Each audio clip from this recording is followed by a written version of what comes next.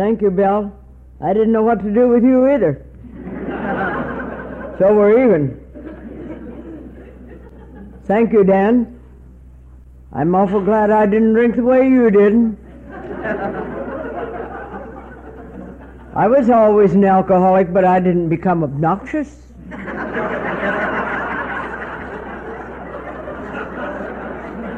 In my opinion. My name is Jerry, and I'm a very grateful alcoholic.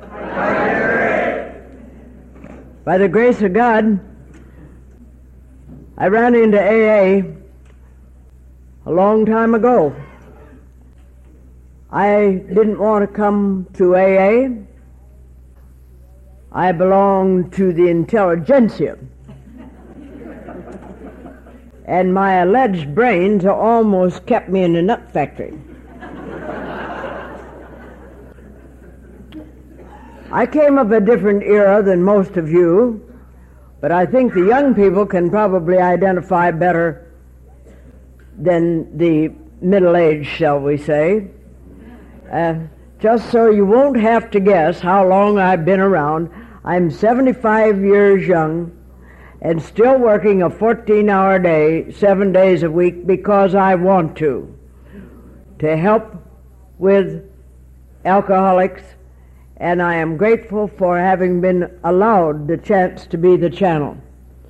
God gave this to me, and He says, "Not yet, no rest for you, kid." So I keep on like the Salvation Army, beating the old drum every single day. I came of an era when drugs were just coming on the market. Phenobarbital was going to cure all the ills of the nation. I was a very nervous child, and they gave me phenobarbital. Right now they would call me hyperkinetic, but they didn't have nice words like that, and they called me an ornery little brat. And I think that probably was better. I think that was quite appropriate. But they decided at 17, when they found this wonderful new thing, it was sort of like vitamins, you know. You carried it around in your pocket and you threw in a couple in case you got nervous, that they'd give me some of that. And it didn't do too much. My mother apparently thought it did something that was good. But you see, nice girls didn't drink in my time. And I wanted to be nice. I wanted to be popular too, my friends. And the in thing to do then was to run booze across the Canadian border. Now, I had a rather unique way of carrying it. We carried it in hot water bottles slung between our legs.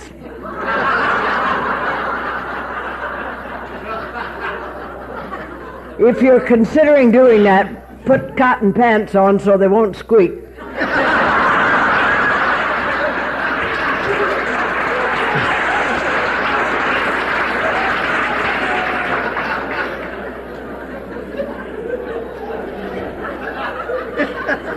And with 2 quarts of Canadian whiskey in the bootleg days, honey, I was popular.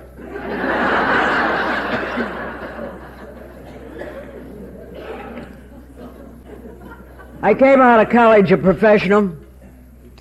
I'm not sure professional in what. But I went to work with the doctors. And that was a nice choice, because we could buy a little straight alcohol, you know, in those tins that you couldn't see. And I was able to buy a gallon of alcohol every once in a while. Now that's 2 gallons of the strength you drink now. And I took that to a party, and I was very popular also. But one night they persuaded me to have a drink of what they made out of this, which they called bathtub gin. Now, bathtub gin is cut with a little water, alcohol cut with a little water, a little juniper berry. You age it 15 minutes. and drink it in hard cider, and on top of a little phenobarbital, you take off. Woo!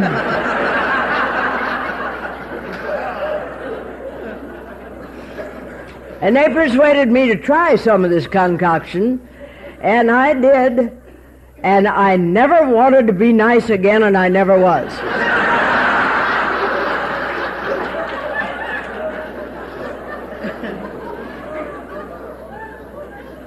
My entire life was spent figuring out where I was going to get the next drink without getting caught.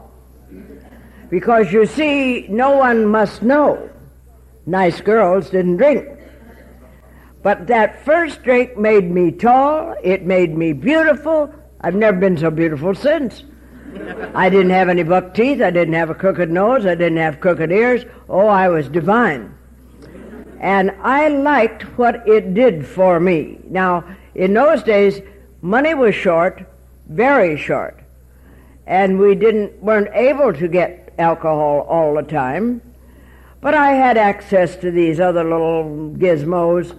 They were coming on the market very rapidly, and the doctors had a little saying, we'll try the new medications on Jerry, and if it doesn't kill her, it won't hurt the patients. It almost killed me a little later because I never kept anything pure. Never keep anything pure. Always mix it up. Along the way, I had some difficulty. By the way, I was stationed for 5 years at the Mayo Clinic, and I saw psychiatrists all over the country about my problems with my family. Now, let me tell you something. If psychiatry had cost me anything, I wouldn't have seen them. But they were always glad to see me because I wielded a little influence even in those days. And they were very courteous to me, and they were always ready to see me and hand it out. And actually, I know now what I was doing was covering my hindsight in case I got too drunk, I could get in the hospital with depression. Now, you know what depression is? Depression is unresolved discontent, and I was too damn lazy to resolve my problems. So I went to them, and I always had a backup. But I had another very grave problem. I had a brother who drank too much, and he was a moral leper. Imagine anybody drinking too much. Why, he was an educated man, and he had a family, and he overspent his budget, and he neglected his family. And do you know what? He got in jail one time for leaving the scene of an accident. Terrible, terrible person. He was a moral leper. Now, I was full of denial, and of course, I never neglected my family. I didn't have a family to neglect. I'd divorced one husband before that. I didn't overspend my budget because I traveled on an unlimited expense account and I was the auditor. And it made some of my cheating friends look like pink tea. Now, I used to use a man's name in connection with that who did a little cheating at a government level. But I've had to drop that because I have his son now. Saints be praised, my sins catch up with me. And I didn't get in jail. But you know how you look out the window in the morning to see if your car's there? I did one morning. The car was there, but one side of it was gone. And I never did know where I left it.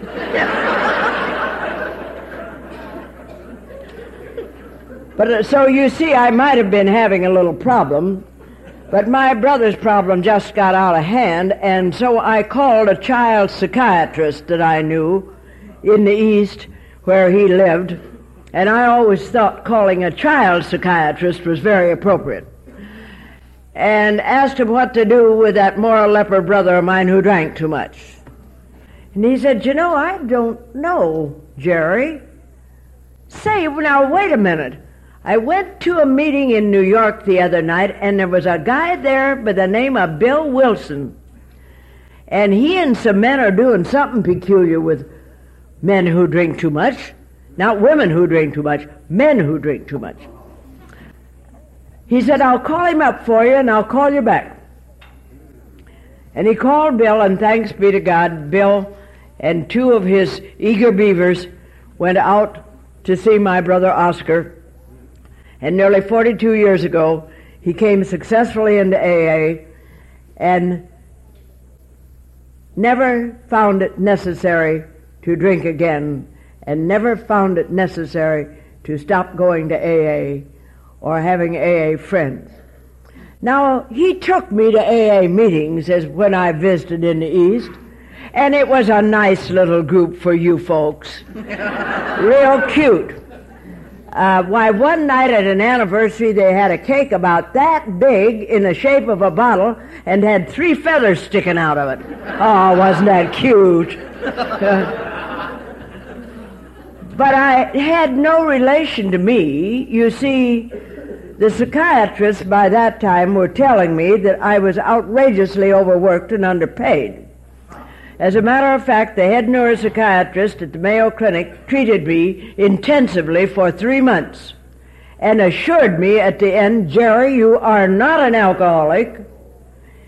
You just work too hard and you're underpaid. And I was the best paid woman in the United States at that time. Do you know something? He died a couple of years ago at 82. And just before he died, he wrote me the same thing, that I wasn't an alcoholic.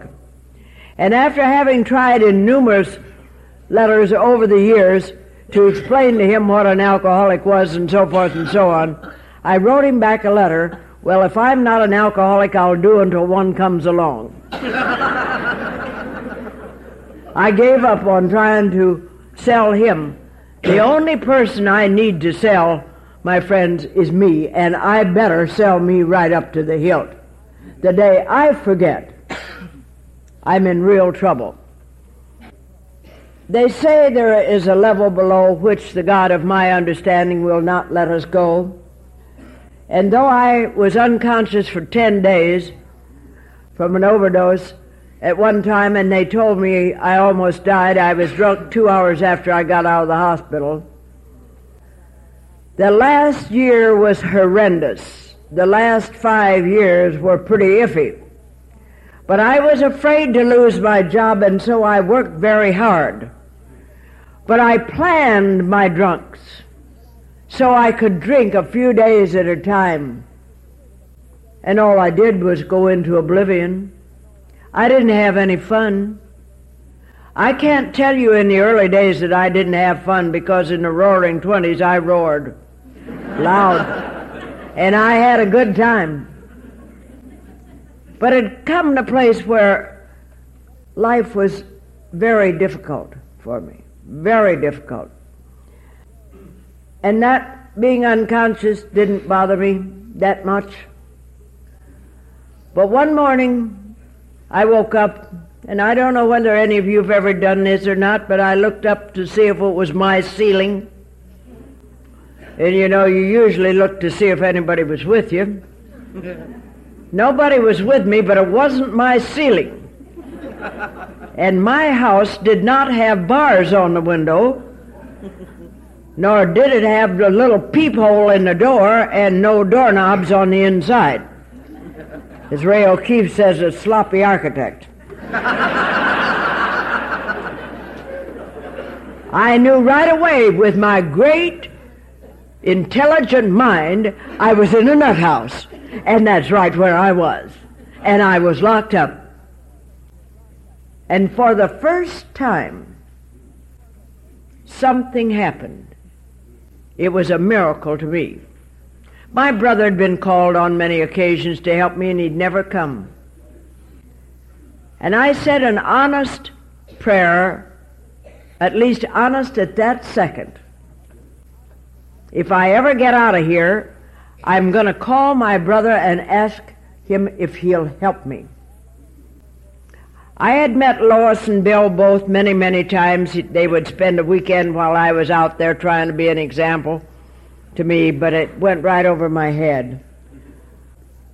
But I knew that I had to do something. And the first miracle is that 20 minutes later, my brother stepped out of that elevator in that nut house in Chicago.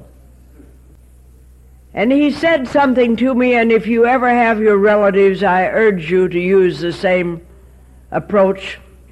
He said, honey, you've made a pretty lousy mess out of your life. Do you want to do something about it? Well, I did want to do something about it, but I didn't want to follow that holy roller. Why, they were praying all the time at those meetings. By this time, I had completely rejected the God of my understanding. But that day seemed to be different. And when he said to me, do you want to do something about it? I did. Not him. He said, I cannot help you because I love you too much to be objective. But I will get somebody. Now in New Jersey at that time there were 2 other women. And it was a nice little men's club, and they didn't want women. And I'm eternally grateful to the non-alcoholic women, wives always at that time, who went to the meetings and would let me sit with them, because the women sat on one side of the room and the men on the other. Women, men, here we are. Same way. And never the twain shall meet. And there was none of this hanky-panky that sometimes goes on. And that's just as well. But I am grateful tonight to those women who were so good to me and who always came with their husbands to pick me up, and they took me to meetings. And as I say, there were only 2 women. And the first woman that came to call on me had only been sober 2 months. And Helen came, and Oscar had told her what a brilliant sister he had, and here comes this apparition down the stairs, barely able to walk, hair stringing down over her face, eyes crossed, couldn't finish a sentence. She went home and said to her husband, this is the first time I've ever been asked to see somebody. Why did they send me to see somebody hopeless? The 2 of us recently celebrated 35 years apiece. They started taking me to meetings, and they didn't say, dear, would you like to go to a meeting? They jerked me out of bed, and they say, come on, we're going to meetings. And I'm awful glad they didn't tell me, Dan, that they didn't care. They told me they did care, and this is the way you did it. And they insisted that I do it that way, that I go to meetings and listen with an open mind. And one of the men suggested that I put one hand up around one ear so it didn't go on through. I was terribly flaky because I'd had large amounts of alcohol, because I would take a handful of phenobarbital, 8 to 10 Seconal, a quart of whiskey to start my social drinking. And it was pretty rough coming off of that cold turkey. But I didn't know enough to eat right. I'm a nutritionist by trade. But I was a little bit squirrely. And so somebody told me if I got nervous to eat a piece of chocolate. So I ate 3 pounds a day. And I went from 104 to 184 and nothing flat, and I looked like a nursing mother. And I didn't like me any better that way. And I was terribly nervous. Little and by degrees, and it took me nearly a year for me to stop having the blackouts. Yes, I walked, I talked, I heard, but I had no recall on anything. And this is why we go to meetings. And we didn't just go to a single meeting. We went to a meeting every night in the week all over the state of New Jersey and New York and Pennsylvania. Gas was tight, but we went 4 or 5 in a car, and the cars didn't go as fast as they did now. They didn't let me talk, Dan. They let you talk, but they told me to shut up. There was a little sawed-off sergeant from Fort Monmouth that was a head shorter than I was, and every time I opened my mouth, he said, "Shut up." And when I heard Sandy Beach say what the first 3 steps of AA had been to him, they fit me exactly. Get in the car, sit over there, shut up were the first 3 steps.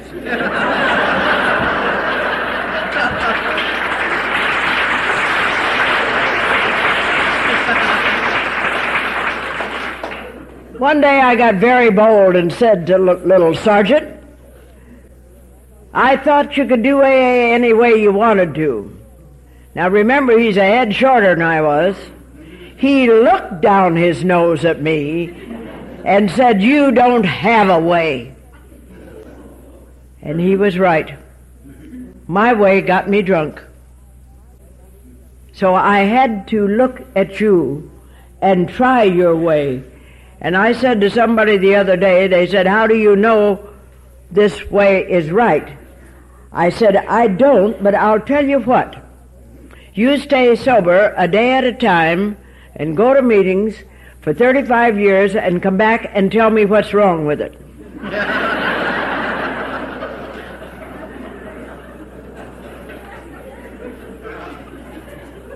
Do I still go to AA? You better believe I still go to AA. Why do I go to AA? Because I need you. You don't need me, but I need you very badly. As we grow older, we have different problems. But you know, I have yet to go to an AA meeting that I didn't come away feeling better. I may not help anybody else at an AA meeting, except one person. I help me. And I believe the God of my understanding is in this room, and I think he came to me in this room. Just as he did that night in the hospital, he has saved me many times. I said I didn't believe in God, and one of the old-timers said, "Well, if you know another 3-letter word that will tell us all what you're talking about, we'll use that." You know, I've never found another 3-letter word that would describe it. And then came a time I'd been sober about 7 or 8 months, and I thought, oh, this is a lot of hogwash. I'll go back to Chicago and drink with my friends like a lady. I never wanted to be anything but a lady. And I went home that night with a firm resolve. Now, I was living in my brother's house where my sister-in-law didn't like me that well. I didn't understand why, but it seems that I did support them for 5 years while he was drinking, but I made him pay through the nose for every penny, emotionally. I didn't realize I was doing that, but I did do it, and she didn't like me. And I wanted out of that house, and I was sitting on the edge of the bed, and on my 40th birthday I received an AA book. Now, I read that book, and it was very poorly written. Any idiot could write a book better than that, but this idiot's never been able to come close. And that night, that book, that peculiar book, because it had legs, I threw it in the garbage. It came back greasy. I threw it in the dirty laundry, and it came back from the laundry. I threw it out the window, and it came back from a snowbank. Very peculiar book. I picked it up that night. These are the miracles to me, and it fell open to page 57, the chapter on how it works that you've heard tonight. Rarely have we seen a person fail who has thoroughly followed our path. And I was following the path of destruction, and I knew it. And I went on, and those words honest in that paragraph were an inch high, and it was very obnoxious. And then I went down to the steps, and for some reason or other I transposed those steps from the we, which meant you, to I admit that I am powerless over alcohol and that my life is unmanageable. I went through it that way, and at the end of the 12 steps, I closed the book laid down on that bed, and never have wanted to leave AA since. And I am so grateful because God was there with me. Has life been a bowl of cherries? I have been extremely successful by some standards. I have had success with my maintaining sobriety, which has given me all I have. After 2 years, I want you to know I had softening of the brain because I married an Irishman, Dan. I'm really not Irish. And I loved him the day I married him, and I loved him the day he died, and in between I could have stuck a knife through him and turned it around and watched him to bleed to death 100 times and stood there and watched it and said, hooray! And I'm sure he felt the same way about me. He had come into AA a little after I did, and we did not handle our AA program alike. We did not think alike, and we had to learn that he had to work with his and I had to work with mine. And we did this for a long time, and he was intergroup chairman and banquet chairman and all sorts of things. And I don't know what happened, except that Tom got bored someplace along the line and said to me, I don't know how you can stand these drunks all the time. And you are my people. I am comfortable with you. You're the same kind of people I like to drink with. You gave me back my life. You restored my belief in the God of my understanding. And I couldn't understand this. And he didn't want to go to meetings, and I had to go to more while he did this. And unfortunately, one of his friends gave him, and I say that friends very lightly, gave him muscle relaxants for his back, which was hurting. Now, Tom was a very tough Irishman. He owned a construction company. He was very successful. He had everything going for him. And he took the muscle relaxants. The man said, don't tell Jerry, she's a nut on those things. And it helped his back. And then he gave him a little cough medicine for his cough. And in 3 weeks he was drunk. He was never to recover except for a few days at a time. Everybody tried, and the most humbling thing I ever had in my life was to have to turn him over to other people. But thanks be to God, I had learned my lesson well enough to know that I couldn't do it. From my brother, who said he couldn't help me. That long before. Tom had been sober 20 years, and I'd been sober 22. And this was a horrible, horrible thing to watch him die by inches. Cry, and then drink again. Thanks be to God, I did not find it necessary to drink myself, because I know that as long as I live, I will have the disease of alcoholism.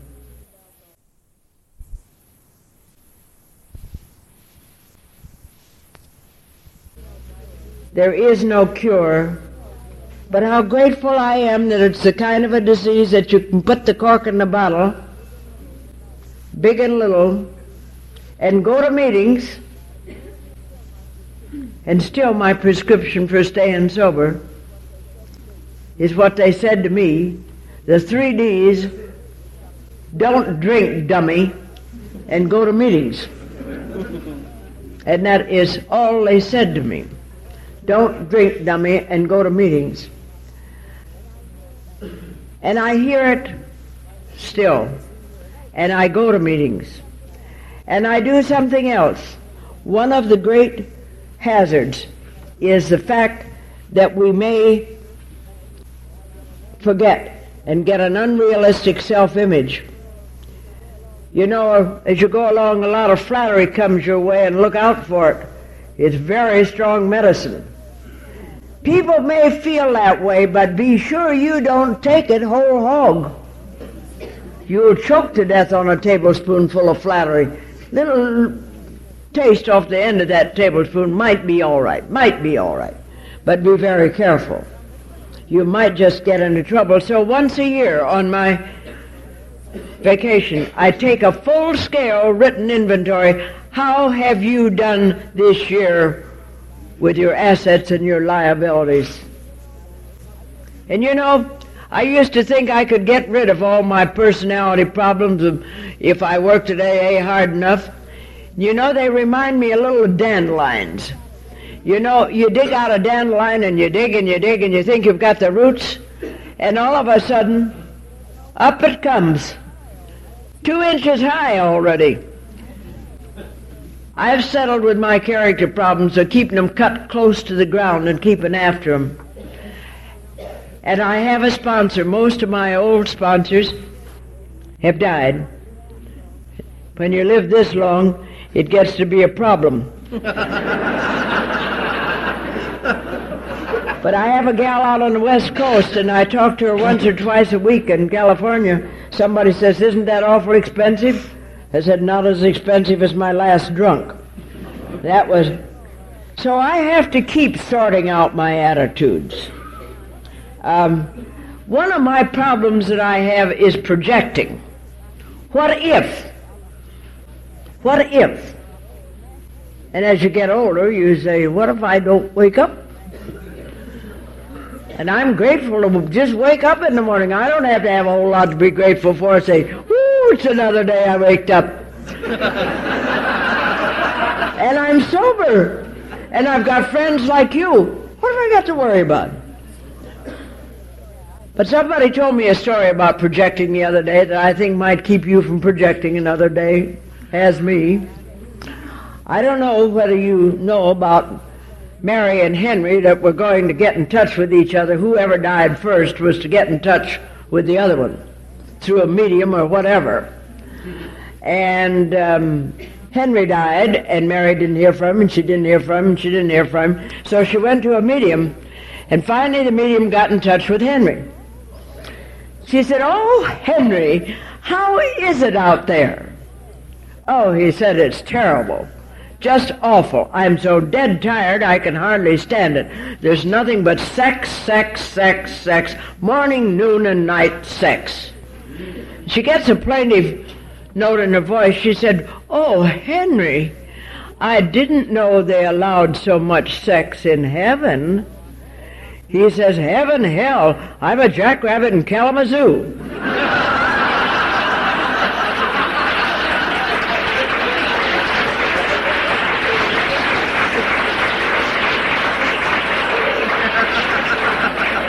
So don't project it and pinpoint your faults. In winding up, I want you to know that the most important thing that I have gotten out of AA, and I've gotten it from people just like you, and you all look just the same as everybody does down in New Jersey. Come on down and see us. We got a lot of drunks down there, too. Some out, some in. They're getting younger. And that's a difficulty, but we have a lot of good AA, and I have gotten faith. I had a terrible time with faith. I had a terrible time with definitions, and I found that if you use Mr. Webster's short stories, it helps a lot. And if you get a dictionary with large print, that'll help too, because then you'll stop and read it. You might get a Bible with large print, too, that'll stop and help you read that. Just a passage a day will change your thinking. Just one little paragraph or less. And I developed the kind of a faith I had as a child.